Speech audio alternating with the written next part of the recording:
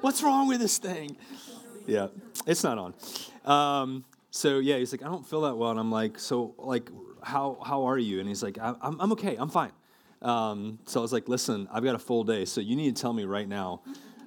He's like, I'm good. I'm going to teach. I want to teach. I've prepared. And then a couple hours ago, he wrote us, and he's like, I'm not coming, but I want to record. I want to teach. So anyway, he's going to teach. He has a word for us. But I did want to open us up with just a review. And I do think, part of our times together, and this is really important, we're meeting as a teaching team.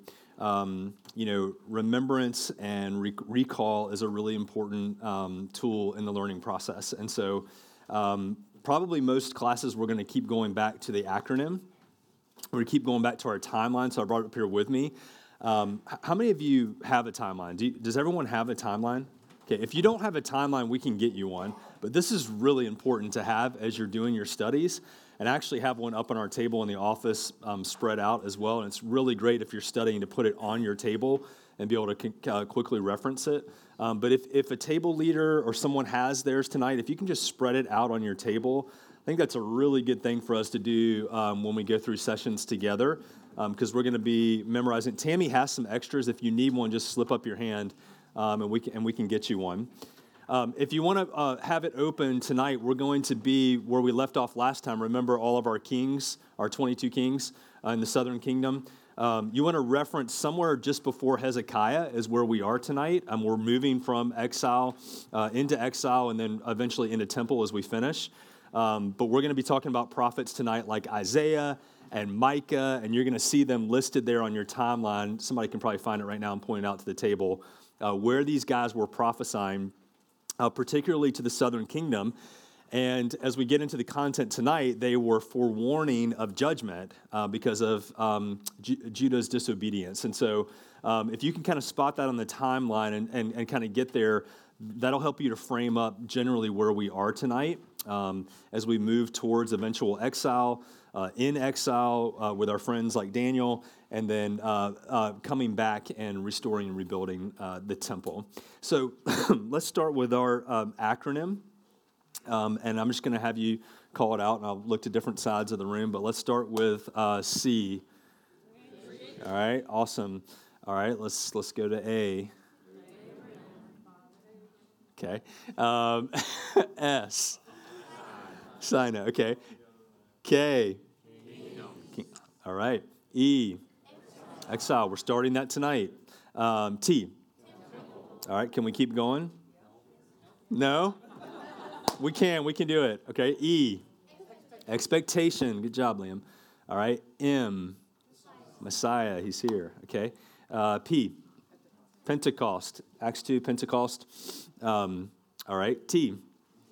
Teachings. All right, and then Y. Okay, it's to come. Great. All right, and then we introduced last time, if you have your timeline out, you've got your acronym, let's go to our coat hangers. Do you guys remember our three major, kind of coat hangers, if you will, that we're hanging all of the Bible off of? And they're the same three for the Old Testament and the New Testament. Let's start with the first one. Foundations.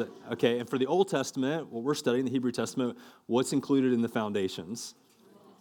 The Pentateuch, okay? So Penta, 5, Tuch is book in Hebrew, so 5 books are the Torah, the law, Genesis, Exodus, Leviticus, Numbers, Deuteronomy, right? And Deuteronomy, you'll remember, means second law, so it's a repetition from Moses of the law. But those are the foundations of the Old Testament. What's the next coat hanger? History, right? And how many books do we have of history in the Hebrew Testament? Great job, guys. 12. Okay, from Joshua to Esther are 12 books of history. So then, what's our third category? Instruction. Okay, you guys have probably heard me talk about this a little bit on Sunday mornings too, so you're ahead. But instructional books, and how many instructional books are there in the Hebrew Testament?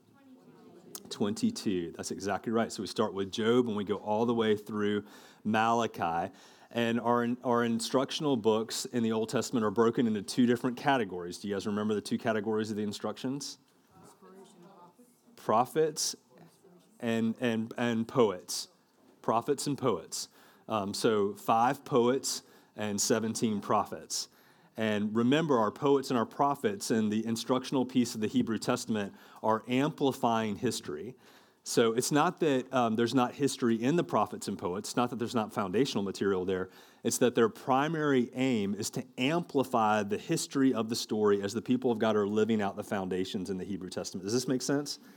Okay, and then just real quickly, we talked about it on Sunday together, but when we go into the New Testament, we'll talk about this a little bit when we flip next year in our curriculum, but we have the same things. We've got foundational materials, and what are those? The Gospels, yeah, Matthew, Mark, Luke, and John, the 4 Gospels. And we have a historical book, our next coat hanger, and what is that? The book of Acts. That's the history of the church. By the way, the book of James that we're studying together takes place somewhere between Acts 12 and Acts 15, somewhere around 48 AD. The Council of Jerusalem is in 49 in Acts chapter 15. James writes just before the council, somewhere between Acts 12 and Acts 15. But you can see how the instruction is not necessarily advancing history, it's amplifying history. And then, of course, our third category in the New Testament is as well instruction, right? And we have, same thing, 22. We have 22 books from guys like James and Jude and John and Peter and Paul and an unknown for Hebrews. Okay, is that helpful? Okay, so if we take our timeline on our table there of Scripture, we overlay our acronym, casket empty, casket for the Hebrew Testament, empty for the New Testament, and then we put our coat hangers, foundations and history and instruction. We're starting to cook here. We could probably sit down with somebody over the lunch hour and be able to at least help them to understand how these 66 books of the Bible fit together, and begin to give them a little bit of order and understanding about how God speaks and moves throughout the history of time, and how the Scriptures specifically, speak to that, and help them to understand as they pick up. Because one of the things, guys, when we're talking about disciples making disciples with the Academy, the people get so overwhelmed with the Bible. You hand someone, I can't tell you how many guys have come into my office through the years, and they're like, this is a leather-bound, ESV study Bible. It's 65,000 pages. My wife bought it for me for Christmas. It cost $1,000. I don't know what to do with it. I'm kidding. But it's like, their wife wants them to read the Bible so badly that I bought you the top-of-the-line Bible, and it's got your name on it in gold, and it's got whatever, and they're like, I really want to do this, but I have no idea what to do with this. And we've all been there in different ways. And I think understanding, like, even something about how are the books of the Bible laid out together? How do I understand how this fits together? A lot of people don't realize that when, the Bible's not ordered in chronological order. I mean, we learned that early on in our class, but a lot of people don't know that. So if you're reading out of order, it's like, what's happening here? I'm reading Leviticus, but I'm also reading the Psalms, and I have no idea how this all fits together. And that's part of our job as disciple makers, is to sit down with someone and say, well, let me help you with this. And let me show you these things. And so, again, part of repetition, repeating this together, is that we know it rotely, and we're able to sit down, and when someone begins to ask the question, we can lay it out for them. So tonight we're beginning Exile, and hopefully you've been able to engage your work some this week. And we're going to start around our tables just by having some discussion around what were your major takeaways from the week as you studied, as you read, Micah 6, as you read in Isaiah and some of the passages.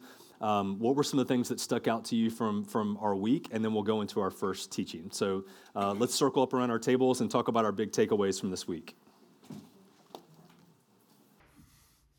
Hey, good evening, friends. I'm so sorry that I couldn't be with you tonight. I've been under the weather all day, but wanted to contribute to the teaching by sending you some videos to just maybe spur on great conversation for you tonight. Know that I'm praying for you and hope that you have an amazing time in community and fellowship and just exploring God's bigger story together. Now, as I was thinking about the teaching tonight, where we're exploring this period of history where kings are kind of at the forefront of the conversation, I want to come from a little bit of a sideways angle and talk about a word called anamnesis. And anamnesis may be a word that you're not familiar with. It's a word that I encountered several years ago. And it's a really interesting idea. Anamnesis is the idea of a lived memory, a lived memory. And so the concept is that our memories aren't just things that are somehow relegated to the past, though they started or began in the past, but memories are actually lived in the present as well. In other words, the things that we experience in our past, we carry with us into our present, and they really do have a way of informing and shaping our present life experience as well.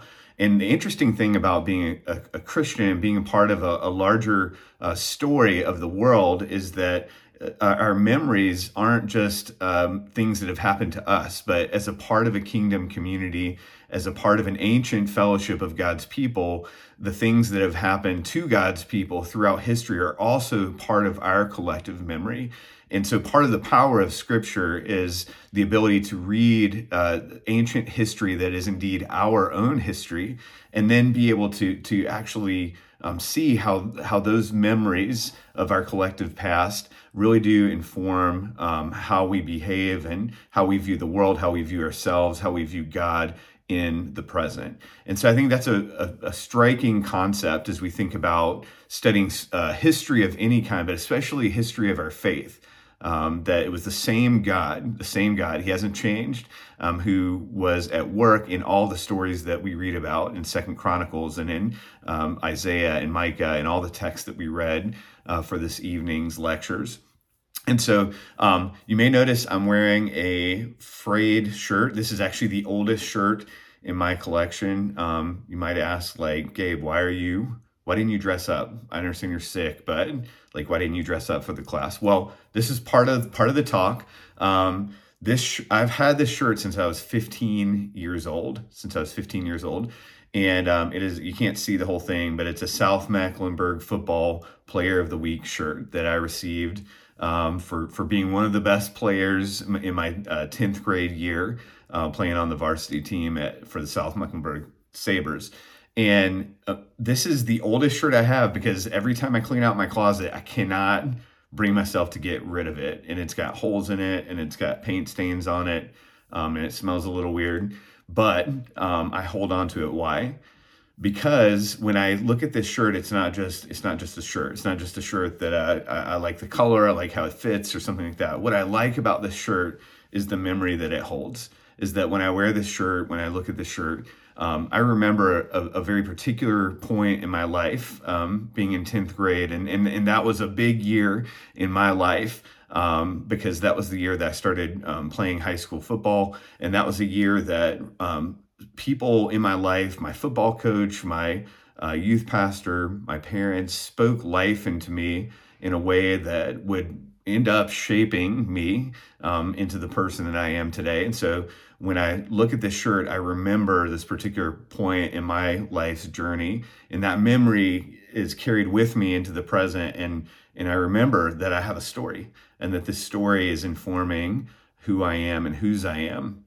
And so this idea of anamnesis is a powerful concept. And so what I want to invite you into is a time in your groups where I want you to take a few minutes, and I want you to draw a picture. You don't have to be an artist. You can just use lines and circles and stick figures and that kind of thing. But draw a picture of one of your favorite memories of all time, just something that sticks out for you. You know, if I was with you tonight, I'd draw a picture of a really bad picture, but a picture of me playing football at South Mecklenburg, and I would tell you the story that I just told you. So I want you to draw a picture of one of your favorite memories of all time. And then in your groups, I want you to share, what about that event, or what about the people, or what about, the things that happened to you at that moment in time are so memorable. Like, what is it about that is so memorable? And then secondly, how does this memory still impact you today? So enjoy that time in conversation. I wish I was there to hear all of your amazing stories.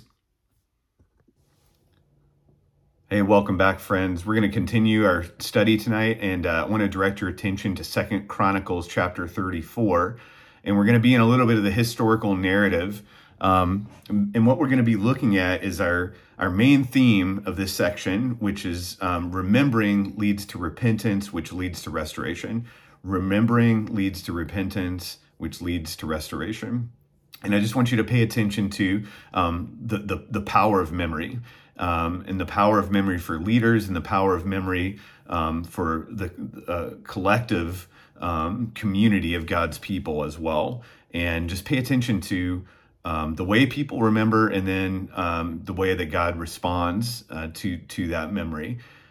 So our story picks up in chapter 34 with King Josiah, and it says King Josiah was 8 years old when he began his reign. And I love the way that it describes his reign. It says that he reigned 31 years in Jerusalem, and he did what was right in the eyes of the Lord, and walked in the ways of David his father, and he did not turn aside to the right hand or to the left. And you compare that to the way that his predecessors are described.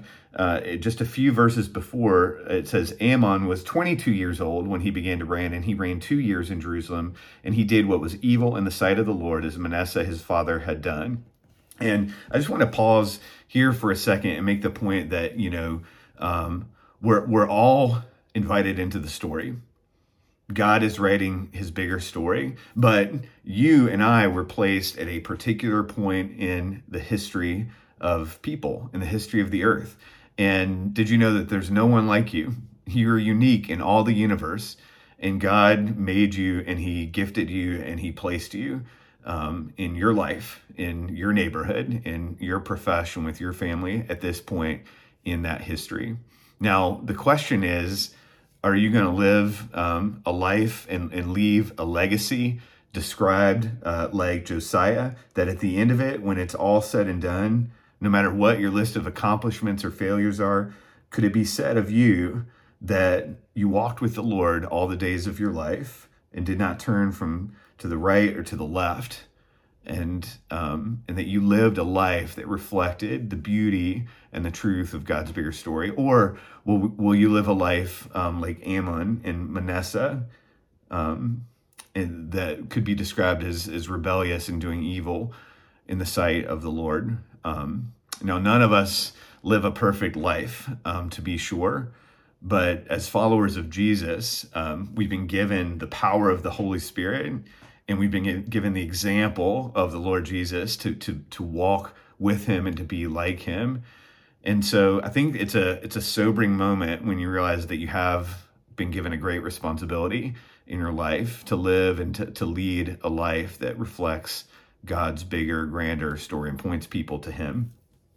So that's where we start the story with Josiah, who was a faithful king. And it says that he began to act upon his belief that he had integrity, and that he began to tear down the idols, and that he began to point people back to the Lord God. Now, there's an interesting point, though, that happens in the story.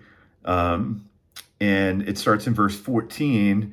The text tells us that while they were bringing out the money that had been brought into the house of the Lord, Hilkiah the priest found the book of the law the Lord had given through Moses. So apparently they had lost the actual law. Remember, the law was the Torah, the first 5 books, the books of Moses that had been written down that told them the foundational things about who God was and what he expected from them. And apparently they had lost the physical copy of that. And isn't that the tragedy of leaders who lose sight of what's important? Is that the very law of God, the word of God, the foundational things that were meant to guide the people were lost and literally buried in rubble in a building. I think about my own life, and we all have a copy of this book, the Bible. Probably most of us have more than one. But where is it in your home? Where is the place of God's word in your home? Is it the case that it comes out for academy and for church, and then maybe gets put away on the backseat of the car, or relegated to a bottom shelf on the bookcase? Or is it something that for you is alive in your home, that's out, that is at the center of your life, informing all of your decisions and shaping your view of the world? I think there's so many things in this passage that just really ought to shake us up and and say, you know what, we're not that different than the rulers of Judah who forgot God and forgot his word. We can be prone to that same thing. So they find God's word, and it says that Hilkiah the priest gives it to another guy named Shaphan. And then it says, and when the king heard the words of the law, he tore his clothes. Now, what do you think he tore his clothes? That seems like a strange reaction to finding a book, doesn't it? But I wonder what it is that he read. And I wonder what it is that he felt as he read the words of the law of God for the first time. You know, I don't know exactly what he read or exactly what he felt, but the following verses give us an indication. He says in verse 21, "Go inquire of the Lord for me and for those who are left in Israel and in Judah concerning the words of the book that has been found. For great is the wrath of the Lord that is poured out on us, because our fathers have not kept the word of the Lord to do according to all that is written in this book." And so he realizes that there's a gap between the actions and activities of his nation and what he's reading, that the behavior of the nation and that maybe his own behavior, we don't know, wasn't exactly lined up with what he read. And it says he tore his clothes. In other words, he was sent into grief and lament. And isn't that the proper response when we're confronted with the gap between God's perfect standard and our actual lives? So the verses that follow say that there's a prophetess named Huldah, and this is in verse 22. And then she says this to the king, says, "Thus says the Lord, the God of Israel, tell the man who sent you to me, thus says the Lord, behold, I will bring disaster upon this place and upon its inhabitants, all the curses that are written in the book that was read before the king of Judah." Now imagine he read those curses and thought, oh my gosh, if this is true, we are done. And that led him to fear, I bet, and then also grief. "Because they have forsaken me and have made offerings to other gods, that they might provoke me to anger with all the works of their hands. Therefore my wrath will be poured out on this place and will not be quenched. But to the king of Judah, who sent you to inquire of the Lord, thus shall you say to him, thus says the Lord, the God of Israel, regarding the words that you have heard, because your heart was tender and you humbled yourself before God when you heard his words against this place and its inhabitants, and you have humbled yourself before me, and you have torn your clothes and wept before me, I also have heard you, declares the Lord. Behold, I will gather you to your fathers, and you shall be gathered to your grave in peace, and your eyes shall not see all the disaster I will bring upon this place and its inhabitants." And they brought back the word to the king. We need to pay attention to God's character here. He lists out in his word promises and curses, saying, you know, if you break this law, there's consequences. If you don't measure up to my perfect standard, there's consequences for that.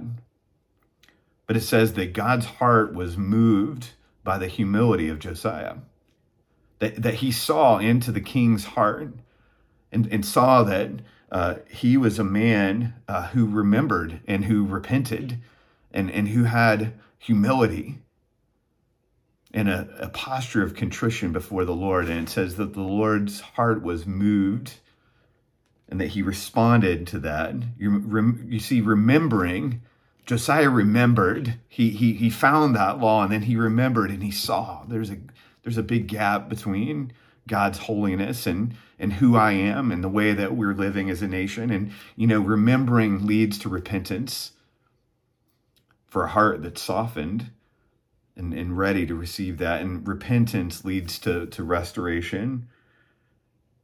And so it says, the king sent and gathered together all the elders of Judah and Jerusalem, and the king went up to the house of the Lord with all the men of Judah and all the inhabitants of Jerusalem and all the priests and the Levites And all the people, both great and small, I love that line, all the people, great and small, no matter who you were, you went, and the king gathered everyone. And then he read in their hearing all the words of the book of the covenant that had been found in the house of the Lord. You see, he didn't want to just keep it for himself. It wasn't enough that God would restore him, that God's mercy would go out to him. You see, Josiah wanted the people to receive the blessing as well. And so he reads the words and he invites them to remember as well. And it says, the king stood in his place and made a covenant before the Lord to walk after the Lord and to keep his commandments and his testimonies and statutes with all his heart and all his soul, to perform the words of the covenant that were written in the book. And then he made all who were present in Jerusalem and in Benjamin join in it. And all the inhabitants of Jerusalem did according to the covenant of God, the God of their fathers. And Josiah took away all the abominations from the territory that belonged to the people of Israel, and made all who were present in Israel serve the Lord their God. In all his days they did not turn away from following the Lord, the God of their fathers. And, I wish that the whole story just ended there. It doesn't, but this chapter, it's a beautiful end. You see that remembering God's word and remembering his covenant promises and remembering his love and his faithfulness, when our hearts are soft and ready to receive that leads to a repentance, a brokenness, a weeping, and a sorrow, which leads, because of God's character, to restoration. And that's what we see happen here for Josiah.